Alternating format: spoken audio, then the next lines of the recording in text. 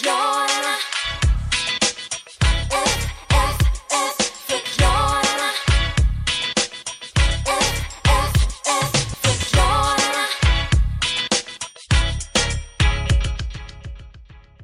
Då ska vi se. Hjärtligt välkomna ska alla lyssnare vara till ytterligare ett avsnitt av Förklararna. Jag heter Johan Hurtig och som vanligt i Förklararna så sitter jag här och är frågvis och har bjudit in en expert som ska hjälpa mig att förklara hur saker och ting fungerar här i världen. Idag har jag med mig Jonas Strandberg. Välkommen! Tack så mycket. Jonas är en mycket god vän till mig och det känns väldigt kul att ha dig här. Kul att vara här. Allt bra? Absolut. Det är härligt. Du är ju här idag som du vet eftersom du är så himla duktig, en expert skulle man kunna säga på ämnet film. Och det är ju en speciell film vi ska prata om idag som jag inte har sett. Men som då har uppnått en viss, vad ska man säga, klassikerstatus får man väl ändå säga. Och det ska bli jättespännande att se vad du har för synpunkter på. Kanske till och med kan rekommendera mig att se den här filmen till slut. Det vore ju ett fantastiskt sätt att summera det här avsnittet. Som vi har valt att kalla då Jonas Strandberg berättar om filmen Hajen. Jättekul. Har du sett Hajen? Flera gånger. Flera gånger. Spännande. Jag har ju inte det. Jag antar av namnet att det har någonting med någon haj att göra eller? Ja, det är ju en ganska klassisk sägning om hajen är att det faktum att den roboten som de använder för att det ska se ut som en haj, den funkade inte speciellt mycket under inspelningen. Den var trasig väldigt mycket under inspelningen och att det tjänade till filmens fördel. Och faktum var att när jag skulle alla 5 tillfällen där jag skulle se hajen så har inte DVD:n fungerat. Och det var ganska spännande upplevelse faktiskt, för att jag lägger i DVD-skivan i spelaren, sätter mig i soffan och drar igång den och det är bara en massa hack och flimmer och grejer. Man kan knappt se vad det är som försiggår på tvn. Det måste ju vara jättesurrealistiskt. Det är väldigt speciellt. Och när jag hörde de här historierna om hur den där trasiga hajen tjänade till filmens fördel, kunde jag aldrig ana att de hade tagit det ända till DVD-utgåvan av filmen. Det är fantastiskt. Ja, Spielberg som ligger bakom den här filmen, han tänkte väl att en olycka har tjänat mig en gång. Varför inte testa samma format en gång till? Just det. Och det han gjorde då var att ge ut något som många kritiker betraktar som en trasig skiva. Medans andra, däribland jag själv, upplever det som ett spännande konstnärligt grepp att producera defekt material. Just det. Det blir nästan som att konstverket bildas framför dina ögon där du sitter. Ja, absolut. Och i och med att det här är manuellt ristade skivor, det vill säga att det är en person på Universal som har dragit sina bilnycklar över var en av de här. Oskar Svensson. Ja, Oskar. Ja, svenskan som fick det. Nej, men det var ju mycket i tidningen om. Jag fattade bara aldrig att det var just hajen. Men det var just det här att Oskar Svensson ska jobba för Hollywood. Exakt. Det är Hollywood-svenskarna som man brukar säga. Ja, men precis. Det är ju väldigt det är ju väldigt mycket av en just det här med att hajen är en bioklassiker. Det är ju gott nog redan det. Men att sedan få de här DVD-utgåvorna som är handristade, det är någonting det är en väldigt speciell och personlig upplevelse att se den här filmen på det här sättet. Just det, men det blir ju, antar jag då, att varje enskild upplevelse är unik, så måste det bli. Absolut, jag har ju sett både den utgången jag köpte till mig själv och min kompis. Vi var och kollade på hans version och det flimrar ju på helt olika sätt. Ja. Det är ju inte jämförbart. Nej, just det. Så det är en fantastiskt spännande upplevelse, Ja. absolut. Ja, det är ett väldigt, väldigt intressant grepp. Men det har ju också tyvärr följt med, eller det har ju fört med sig problematik kring att det är många nu som, vad ska man säga, försöker kapitalisera själva på det här. Och som säljer då så här alltså vanliga DVD-skivor som de har ristat på själva med hajen Just på. det, ja. Så bara, ja, här har du, nej men den är ristad. Ja, men det där är ju bara skadegörelse. Du försöker ju sälja något trasigt till mig. För att då, det kan vara ganska svårt för ett lekmannaöga att urskilja liksom Steven Spielberg certifierade Oscar Svensson-ristningar från något som någon bara dratt en spik. Ja, absolut. Det var ju samma problematik lite när Banksy, graffitikonstnären, var som absolut mest populär, och att det var på 40-talet, va? Ja, precis. Exakt. Och då var det ju många som imiterade den här konstnärens stil och sålde det eftersom identiteten var okänd på ursprungspersonen, och därför fanns det en öppning att kopiera på egen hand. Vilket många menar kan ha liksom devalverat värdet i originalverken från Banksy, medan andra menar att det kanske var Banksys avsikt från första början att skapa det här lämmeltåget av copycats. Just det. Och att på så sätt, vadå, göra liksom konstverket överflödigt, eller? Absolut, att konstverket mera är en katalysator för någonting helt annat. Som Postkodmiljonären till exempel. Ja, just det. Eller liknande. Och lite samma har ju eventuellt Spielberg, han har ju avstått från att kommentera vidare de här utgåvorna, eller framförallt piratristningarna har han ju verkligen avhållit sig från att kommentera på något sätt. Precis, är det någon som har frågat honom om det? Nej. Men jag tänkte på det här med Postkodmiljonären också. Det är ju väldigt intressant. Det är en intressant analogi på så sätt att, för då trodde man ju först, när det kom, när Rickard Sjöberg heter han, va? Han slog igenom då med den här första singeln Postkodmiljonären.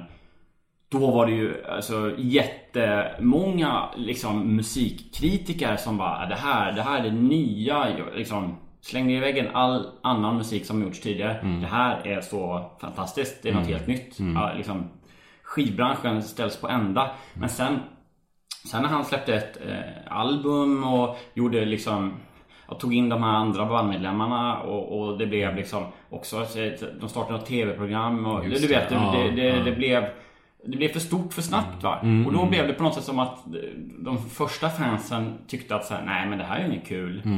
Nu vill inte vi vara med längre. Men man upplevde det som att han svek sin ursprungsfanbase väldigt mycket. Ja, men så absolut. Och det har väl liksom höjt sådana lite farhågor kring det här att Spielberg kommer försöka upprepa den här hajen-bedriften i kommande utgåvor, och att det då han upplevs lite som en one-trick pony på något vis, och det är en risk han tar helt enkelt. Men det är kanske därför man helt enkelt inte har frågat honom någonting om det här. Man vill inte veta. Nej, men precis. Det man inte vet mår man Nej, det mår man bra av. Ja, precis. Och det är därför du är här. Så det är underbart. Men om vi ska ändå backa bandet, om jag ändå frågar lite så här, du kan väl berätta lite ändå vad själva filmen Hajen handlar om, förutom då att det är den här robothajen då. Men för det är någon sorts, man pratar om så här coming of age filmer, att den här hajen då liksom står inför sig den bästa sommaren i sitt liv och ska börja sen börja gymnasiet eller vad det nu är. Ja, men det är helt riktigt, och vi följer den här hajen i en väldigt kritisk period i uppväxten som ju tonåren är för alla av oss. Vi kan relatera till hajen. Och det är väldigt mycket på väg till college precis när filmen börjar. Och hajen här bryter upp med väldigt mycket av vad som, all den här tryggheten, den här barndomen lämnar bakom sig för att söka nya äventyr. Ja, man vet vad man har tydliga roller. Så kommer man till college, ska dela rum med någon och det blir alltid nytt. Ja, verkligen. Och det är allting där, alla de här klasserna med excentriska lärarna. Hajen blir förälskad, får nya vänner och så äter upp de här ungdomarna. Det är väldigt mycket Ja. Jo, men det är ju ungdomens... Ja. det är ju väldigt klassiska grepp, har jag förstått. Men samtidigt är det ju det att vad ska man säga, klichéer blir ju det för att det funkar på något sätt. Och här pratar man om att det är väl det som är grejen, att det har gjort så himla bra. Det är så välgjort. Och jag tänker på det här, det är för jävla roligt. Man har sett klippen när han först träffar sin rumskamrat där. Ja, just det. Jag tappar namnet. José. Ja, just det. Heter den skådespelaren? Det är så väldigt rolig. Ja, men det kanske... Jag kommer på det sen. Det är väldigt kul. De här inledande scenerna de slåss om vem ska stå där uppe, vem ska stå... Ja, de är så galna. Ja, det har man ju sett. Det. Ja, gud ja. Men de har ju en väldig kemi. De här karaktärerna upplever jag att Hajen och José har ju en väldigt... Det känns ju som att de har väldigt roligt ihop också, även om de är lite så här, den där José. Just det. Ja, men det här med att de börjar, att det blir liksom sån någon grej med de här practical jokesen. Att det eskalerar. Ja, och alla de här kropparna och den här, ja, det är så mycket död. Ja. Men det låter ju... Ja, men det låter ju såklart på pappret. Det är så här, Hajen börjar liksom sprida skräck på sitt college och José, den här systern eller vad det är som är på besök, försvinner märkligt. Ja, verkligen. Det är ju alla de här, vad ska man säga, det är så vardagsrealism på ett sätt som jag tror alla kan relatera till. Ja, men du sätter ju verkligen fingret på det där, att det är ju en väldigt igenkänning i det hela. Det på pappret kanske framstår som en enkel, banal idé, men det är en fint hantverk i den här filmen som man dessvärre inte ser så mycket av på de här ristningarna, men vet man om det så kan man ju men precis. Man kan ju läsa på Wikipedia eller någonting under tiden. Ja, just det. När man ser filmen så man fattar någonting. Ja, men det är väl bra. Men det är också så här, håller du med om det i egenskap av expert, eller skulle du säga att det är snickesnack? Det här med att man hyllar Hajen just för att det är kanske, säger man, den allra bästa uppföljaren på en film någonsin. Just också att den plockar ju upp, men samtidigt gör något helt annat än den första, den här Änglagård. Ja, just det. Absolut. Ja, men det är ju en väldigt, man tänkte när man hade sett Änglagård att det här kommer de inte kunna ta vidare. Det kändes lite som att formatet var lite urmjölkat. Ja. Men just det där att de plockar Hajen till en ny miljö och placerar den i en annan sammanhang, det gör ju att det blir en helt annan typ av film än ettan. Så sen, absolut. Ja. Och det var väl också intressant att Spielberg fick lite mer svängrum i Hajen då. Ja. Alltså i Änglagård var han väl ändå lite... Han upplevde väl en viss kontroll från filmstudion där, kan jag tänka mig, som han har uttryckt lite i försiktiga intervjuer, att han kände sig, han var lite director for hire lite grann, att han var inplockad för att få det här filmen att funka. Ja, men exakt, det där är ju en sån där Änglagård var en sån oerhört massiv produktion. Det var så mycket på spel, så mycket pengar. Och det var väl liksom, jag tror att spelet Änglagård släpptes väl, alltså om inte tidigare så samtidigt som filmen. Ja, det var ju en väldig multimediasatsning, hela Änglagård imperiet som ju uppstod där. Ja, visst. Och liksom, jag tror att musikalen gick väl upp på Broadway, jag vet inte, knappt liksom helgen efter typ premiärdatumet för filmen. Så det var ju så här, man förstår ju att det var många som hade mycket att förlora. Många ekonomiska intressen absolut. Ja. Det var helt rätt i det. Det som Hajen då lyckades med när den skulle följa upp den här succén Änglagård var ju att bryta sig fri från den, och det känns ju mera som Spielbergs film än vad Änglagård någonsin gjorde. Upplever jag i alla fall, att det känns så här som en väldigt personlig och kanske rent av lite självbiografisk film. Just det. På vissa sätt. Ja. Hur tänker du då? Nej, men jag tänker mycket på att Spielberg själv pratat om sin rumskamrat José från college-tiden. Oj, det visste jag inte. Gud vad spännande. Ja, det är väldigt, och jag tänker ju väldigt, det är väldigt små detaljer det här liksom, men man anar ju lite att det finns någonting där från honom själv, att han vill berätta det genom en av sina karaktärer kanske. Ja, just det. Ja, sådär. Och att den är så på något sätt så oerhört allmängiltig. Vi har alla varit där. Ja, absolut. Men sen tycker jag också, tycker du det är ett misstag eller tycker du det var rätt gjort att han valde att ta med Helena Bergström även i Hajen sen? Ja, men jag upplever väl att det stärker lite banden mellan de här Änglagård och Hajen en smula, som annars inte hade märkts av överhuvudtaget. Ja, just det. Nej, precis, för Hajen själv flimrar ju bara förbi i...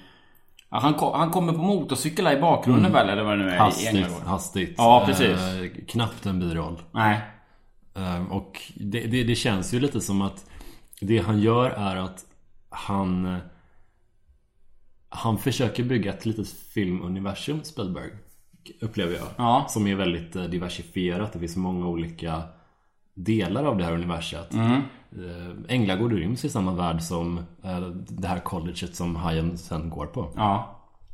Och där finns det även plats för Helena Bergström, upplever jag. Ja, det är väldigt, väldigt intressant. Okej, men skulle du tycka att jag ska se den här filmen? Du borde definitivt se filmen. Men ska jag då satsa på... Ska jag se den på Wikipedia? Eller ska jag se den på liksom det här, vad ska man säga, specialutgåvan då med listningarna, eller ska jag... Ja, grejen är väl att om du ser den på Wikipedia, då får du inte extra materialet.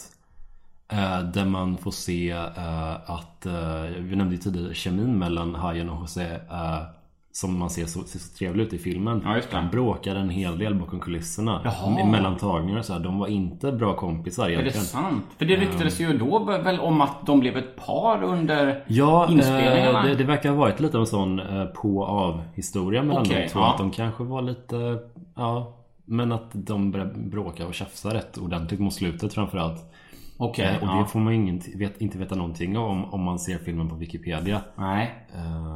Det ser man ju heller ingenting av i den ristade utgåvan, för man ser ju ingenting där. Men man känner det. Ja, precis. Men också finns det ju de som är såna riktiga, vad ska man säga, filmnördar som tycker att så här, det där är mellanmjölk att titta på en ristad DVD. Den sanna upplevelsen, det får man om man bara lägger DVD-skivan kanske på golvet vid tvn.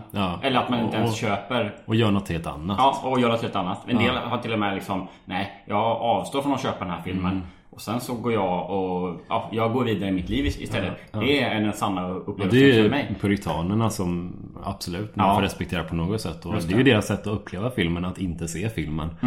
Helt enkelt. Och jag tror kanske ändå det ligger väl någonting i att om jag själv då till exempel, ska man kunna ta till sig filmen på den allra högsta nivån så att säga, för att kunna inte se filmen måste man se filmen. Precis. Tror jag. Kan man någonsin inte se Hajen? Nej, exakt. Ja, men lite så ju. Alla gånger när jag tittade på Hajen inte visste jag att de var livet. Nej, precis. Som det brukar heta. Fint. Ja, tänkvärt. Okej, och då har jag slut på frågor. Då vill jag bara avsluta med att du ska få dela ut ett betyg till Hajen. Och Hajen får 4 nyckelknippor av 4 möjliga. Ja, då säger jag tack. Tack. Förklara.